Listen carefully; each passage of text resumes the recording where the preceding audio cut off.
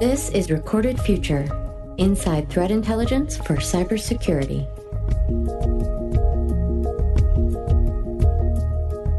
Hello, everyone. I'm Dave Bittner from the Cyberwire. Thanks for joining us for episode 64 of the Recorded Future podcast. Our guest today is Storm Swendsboe. He's an analyst services manager at Recorded Future, leading a team of intelligence analysts providing on-demand reports for their customers.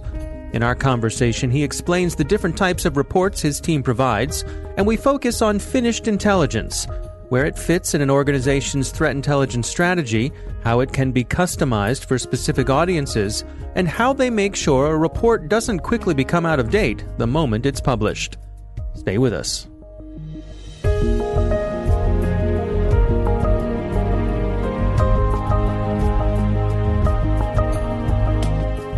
We'll walk through three different types of intelligence. Now, there's a variety of different ways within the industry that people sort of delineate that. So I'll walk us through two different ways of looking at that. Probably the first and the most common one is finished intel, just being a finalized product that can get pushed out one way or another. So something that has gone through peer review, there's been some sourcing associated with it, and then we've published it further out there. But then there's also a little bit more of an in-depth way of looking into it. That is within delineations of how finished a product might be. And the way that that's kind of done is, you've got three different types of intelligence, very broadly speaking. There is flash reporting, there is current intelligence, and then there's finished intelligence. Now, the first one we've got there is flash reporting, and as the name suggests, it's supposed to be a very quick report. On my team, we do these in about 24 to 48 hours. And these reports are designed not necessarily to be as thorough, but to take a number of sources, conduct analysis on them, and then push them out. So in a flash report, we don't necessarily have the time because of the severity of the issue to actually go through double, triple source things, to assign confidence levels to everything. But it is something that, with a low confidence, we want to provide an assessment to a partner or a customer. So we'll put together a very quick flash report and send that off to somebody. Now, the next step up is a current intel piece. Now, this has got a slightly higher confidence level. Normally, these take a couple of weeks or so to produce. In certain government agencies, these might even take a couple of months. But one of these reports is going to be something more along the lines of a report that it's going to be a lot more in depth, like an actor profile or a tool profile, where the analyst can actually go in and say, all right, I've gone through the primary sources for this. I've verified them. I've got confidence levels assessed or assigned to them, and we can go through, look at that. There's second tier, third tier sources. It has been reviewed by a peer. It has been reviewed by a senior level manager and possibly an editor as well, and then it's been produced. And the confidence that is associated with a report like this is generally going to be a lot higher.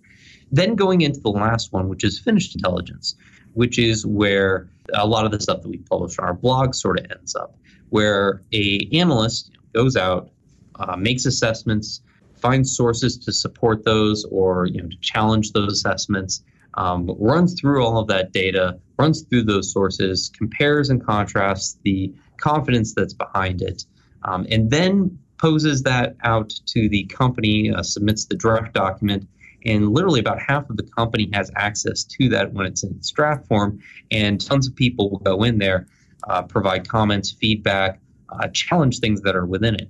And then, so because of that, the assessments that come out are generally at a higher confidence level, or at least even in the confidence assessment language itself will be a little bit more definitive in the way that we talk about those items. So those are the different types of ways you can look at finished intelligence. Now, when we're talking about finished intelligence, I mean, are there various types of reports that are generated? What's the variety within that category? So within that category, you can go into a variety of different things. So as I mentioned, there were things like actor profiles or tool profiles where you're trying to make assessments in regards to, all right, who is this actor? What's their background? What's their history look like? What attack methods do they use? What's their history on their forums? Do they have a good reputation where they're operating in? And then going taking that one step further and then looking at the threat assessment of that is how much of a risk does this pose to our company or to our customers? Does he pose some sort of change within trends? Is he developing something new that might affect other things?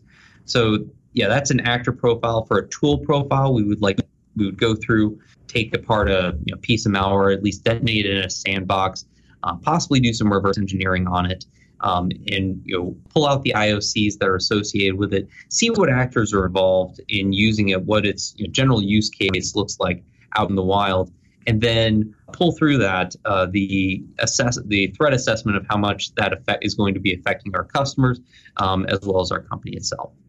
That's sort of one tier. Then you can get into some more trend analysis. So where do you think trends are going within the next quarter? Now, this can be associated with trends in regards to threats to an industry or trends in regards to within an entire motivational vertical, such as trends within cybercrime or within cyber espionage.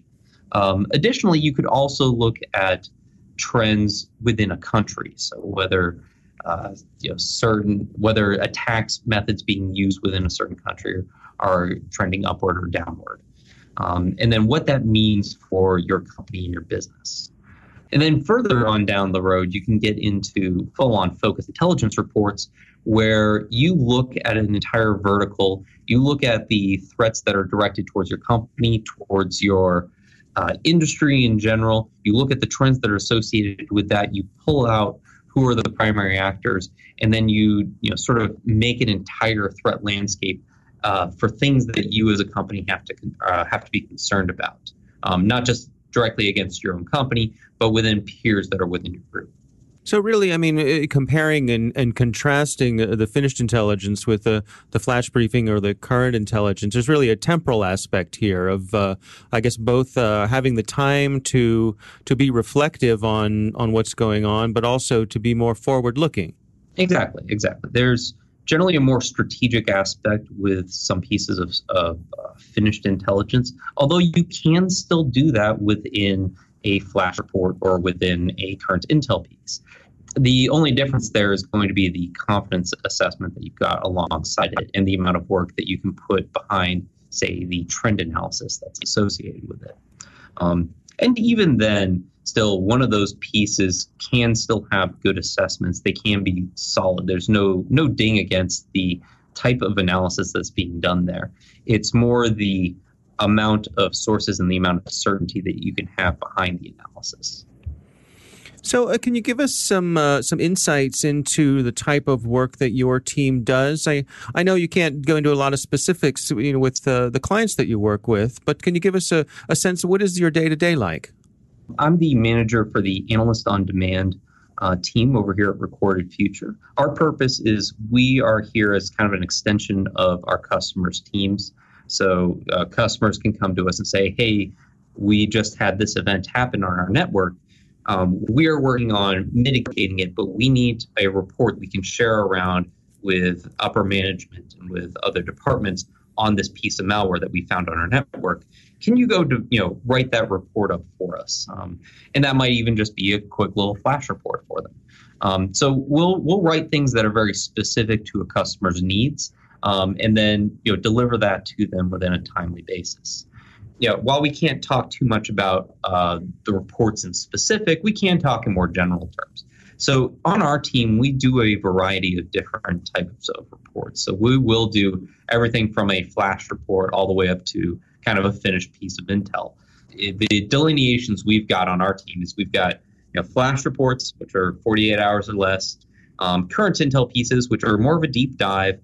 These will generally take us about 10 days or so to produce. And then we'll have focused intelligence reports, and those are kind of our big finished intel type pieces where we'll spend about a month working on a topic or a project, and normally it's broad scoping. This is a lot of the sort of industry style reports that we put together.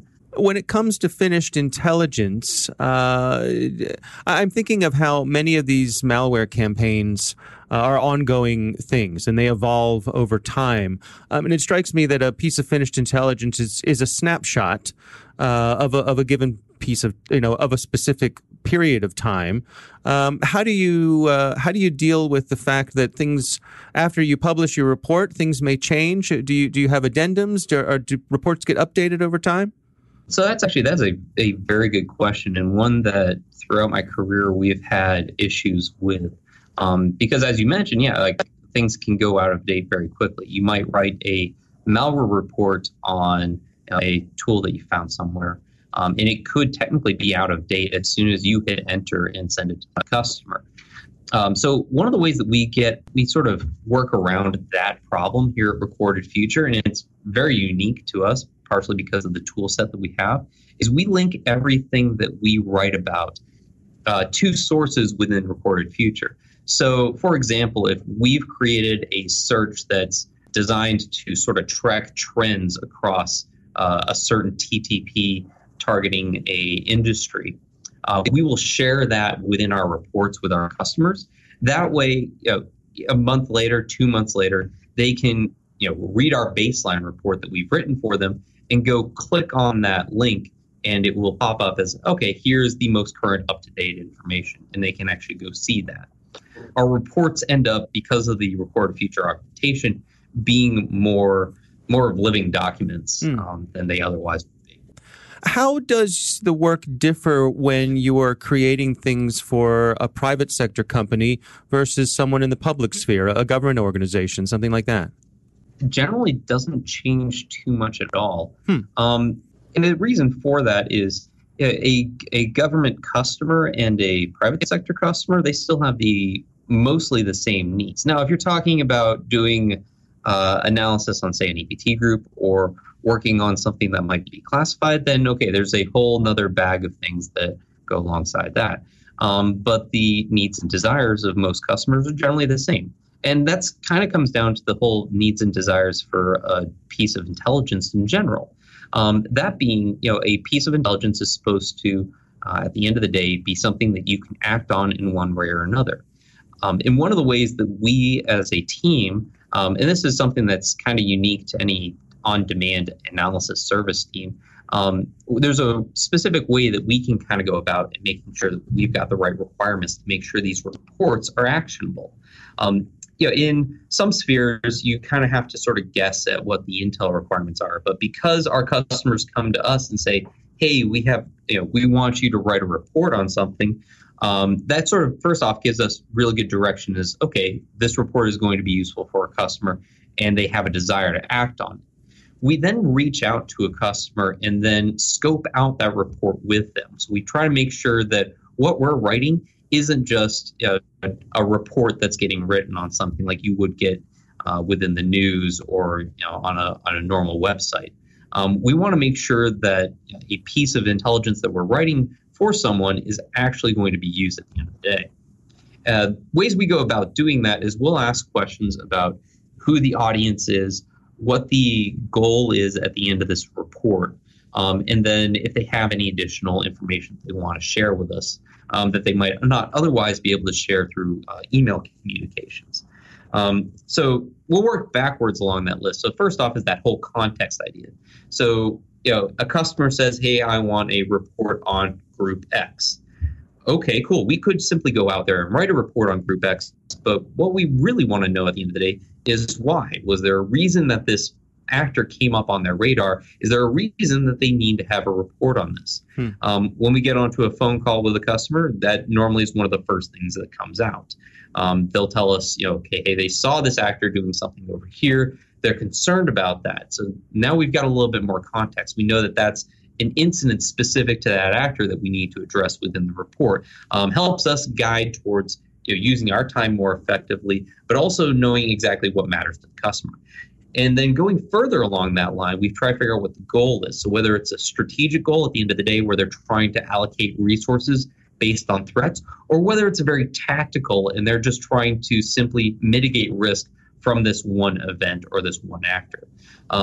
So knowing that helps us also design the report, sort of our end conclusions to cater to answering one of those two questions.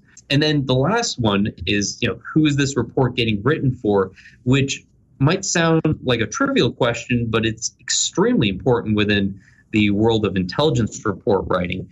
The reason for that is a report that's written for somebody in C-suite is going to be written very differently for a report that's written for a guy in the SOC. Up in the C-suite, you're going to be primarily concerned with what are the bottom line implications, making sure that everything is short and to the point, that no time is wasted, because somebody in the C-suite is generally not going to read, a 40-page report on something. So making sure that everything that you need to say is right up front and for that customer. And then, giving action items very quickly within a report like that. So one of the ways that we do that in all of our reports is we'll have executive summaries at the top, and we'll have whatever our key assessments or our recommendations are, we'll pop those in bullet points right underneath the executive summary. That way, if a executive gets the report and they only have time to read that first page, they'll know everything that they need to know from that entire report. I see. Then on the flip side of that, you got the SOC audience, and guys who are in the SOC are primarily concerned about, okay, what are the indicators that I need to block, or what is the behavior that I need to be looking for on my machines that might indicate that we've been compromised by this piece of malware or by something that this actor is doing. Those reports are going to be a lot more technical, but they're also going to have appendixes that are very easy to use in the SOC world for, okay, here's an indicator of IPs that you should be either monitoring for or blocking right now. Or here are a bunch of malware hashes that are associated with this malware campaign or this actor. And then giving them those resources. That way, once again, if they don't have much time to do, they can simply flip to the appendix, say, okay, here are all the lists that we need. I'm going to just copy paste this and throw this into one of my tools to go monitor for this stuff on our network. And then smack dab in the middle, we've got who are the folks who are our counterparts over on the customer side, which is the other intel teams. And those guys are very concerned about the stuff that's in the middle. And that would be how we got to those assessments that we're presenting to the C-level executive, how those indicators are actually associated with the malware and with the actors that we're talking about. Out of, let's say a 10 to 15 page report, the first 2 pages are targeted towards the C-suite. The last 3 or 4 pages might be targeted towards the SOC. And all the stuff in the middle is to convince or to verify to the intel analysts on the customer side that the assessments that we're making are actually backed up by multiple sources, by different pieces of evidence that we've found, and that our assessments are actually sound. Now, how does it work internally as you gather this information and as these reports are built? I mean, you must be building a huge library of all of these things that you can draw on and build on and reference so that there's not a lot of duplicated effort going on within the organization. So some of the stuff that we do, if it's not customer sensitive, we do try to pump back into the product in this term of analyst notes. So some of the shorter sort of summary reports that we do for example, our weekly reports, after we've published those to our customers, it takes us a little while to pump that stuff into the product. But we'll generally try to put that stuff back in there as historical knowledge. And eventually we'll try to, for some of the non-customer specific reports that we write, we'll try to pump that information back in there as well. On the flip side, on the internal side, we keep certain drives available with our reports that are easily searchable. So if a new report comes up, we generally talk within the various intel groups that we've got over here, and we make sure that we're working and coordinating with other folks so we're not doubling up on effort. Now, from a leadership point of view, with the team that you work with, you have a lot of technology there. The tools that you use, can gather lots of information. You're using artificial intelligence and machine learning. But it strikes me that at the core of all this, you have analysts who sometimes just get a feeling that maybe something isn't right. How do you provide the freedom for an analyst to chase after something? When you might not know what the answer is going to be, but somebody comes to you and says, "I've got a funny feeling about this. Can I, is it all right if I take some time and look into this?" Yeah, and while we do primarily use the Record Future tool and a couple other tools we've got, I highly encourage our analysts, especially for anything that, and even for our flash reports, to go outside of the product and make sure that we're not missing stuff.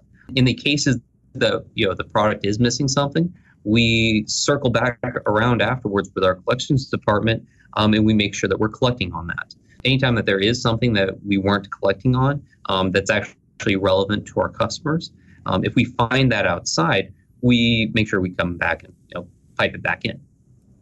So for folks who are just getting started with this, maybe they're shopping around, trying to decide how threat intelligence is going to fit into their operations, what sort of advice do you have? So first thing is, the folks that are in your SOC should not be tasked with doing threat intelligence on the side. Yeah, there are some folks that I have met who have the skills and capabilities of being both a very good SOC analyst and a very good intel analyst, but you really don't want to put the stress of both of those on that analyst. One, it's going to drive them a little bit nuts. And two, if they're doing threat analysis, that means that they're not doing what their primary job is, which is monitoring things on your network, making sure that the front lines are getting defended. So if you want to get into having threat analysis, having providing intelligence within your company, make sure that you've got a couple of dedicated resources for that, or that you're piping that information in from somewhere else. Then on the side of what are some of the first couple of products you might want to produce, the first couple and ones that will help show the value of intelligence within your company are going to be things like weekly summary reports or monthly reports, things that you can share around within your company, either to other department heads or upper management, showing them, here are some of the major events that we think are applicable to our company, and here's some analysis of them over the next week. Here at Recorded Future, we answer that one with the weekly threat landscape product that we produce. But we see that a lot of our customers are doing things that are very similar to that. And that's probably it is a time-intensive product, but it's one of the ones that probably produces the most dividends as far as I've seen, as far as intelligence products go. Other things you should probably look at using your newly formed Intel team for are going to be quarterly or monthly assessments as well, looking at the state of not just your company and what its threat landscape looks like, but additionally what the threat landscape looks like for your entire industry. The idea for intelligence in this sense is to be looking at it in a predictive and a forward-looking mentality. So you want to be looking at your peers, seeing what's affecting them, because that's the type of stuff that might come and start targeting you next. That preparatory angle is what you're looking for. And really, at the end of the day, the goal of intelligence is to be actionable. And the actions that you want to take at the end of the day should help you reduce risk within your company. As I'm sure most CISOs have realized, it's impossible to stop every single event from ever happening. So really what your job is at the end of the day is to reduce the risk of those events happening. So, when you're tasking your team with writing intelligence pieces, try to guide them towards writing pieces that help you reduce risk in one way or another, or that have action items that will help you reduce risk. And that's probably one of the best ways to sort of get that type of stuff started within your company or within your group. Our thanks to Recorded Future's Storm Swendsboe for joining us. If you enjoyed this podcast, we hope you'll take the time to rate it and leave a review on iTunes. It really does help people find the show. Don't forget to sign up for the Recorded Future Cyber Daily email, where every day you'll receive the top results for trending technical indicators that are crossing the web, cyber news, targeted industries, threat actors, exploited vulnerabilities, malware, suspicious IP addresses, and much more. You can find that at recordedfuture.com/intel. We hope you've enjoyed the show and that you'll subscribe and help spread the word among your colleagues and online. The Recorded Future podcast team includes coordinating producer Amanda McKeown, executive producer Greg Barrett. The show is produced by Pratt Street Media with editor John Petrick, executive producer Peter Kilpie, and I'm Dave Bittner. Thanks for listening.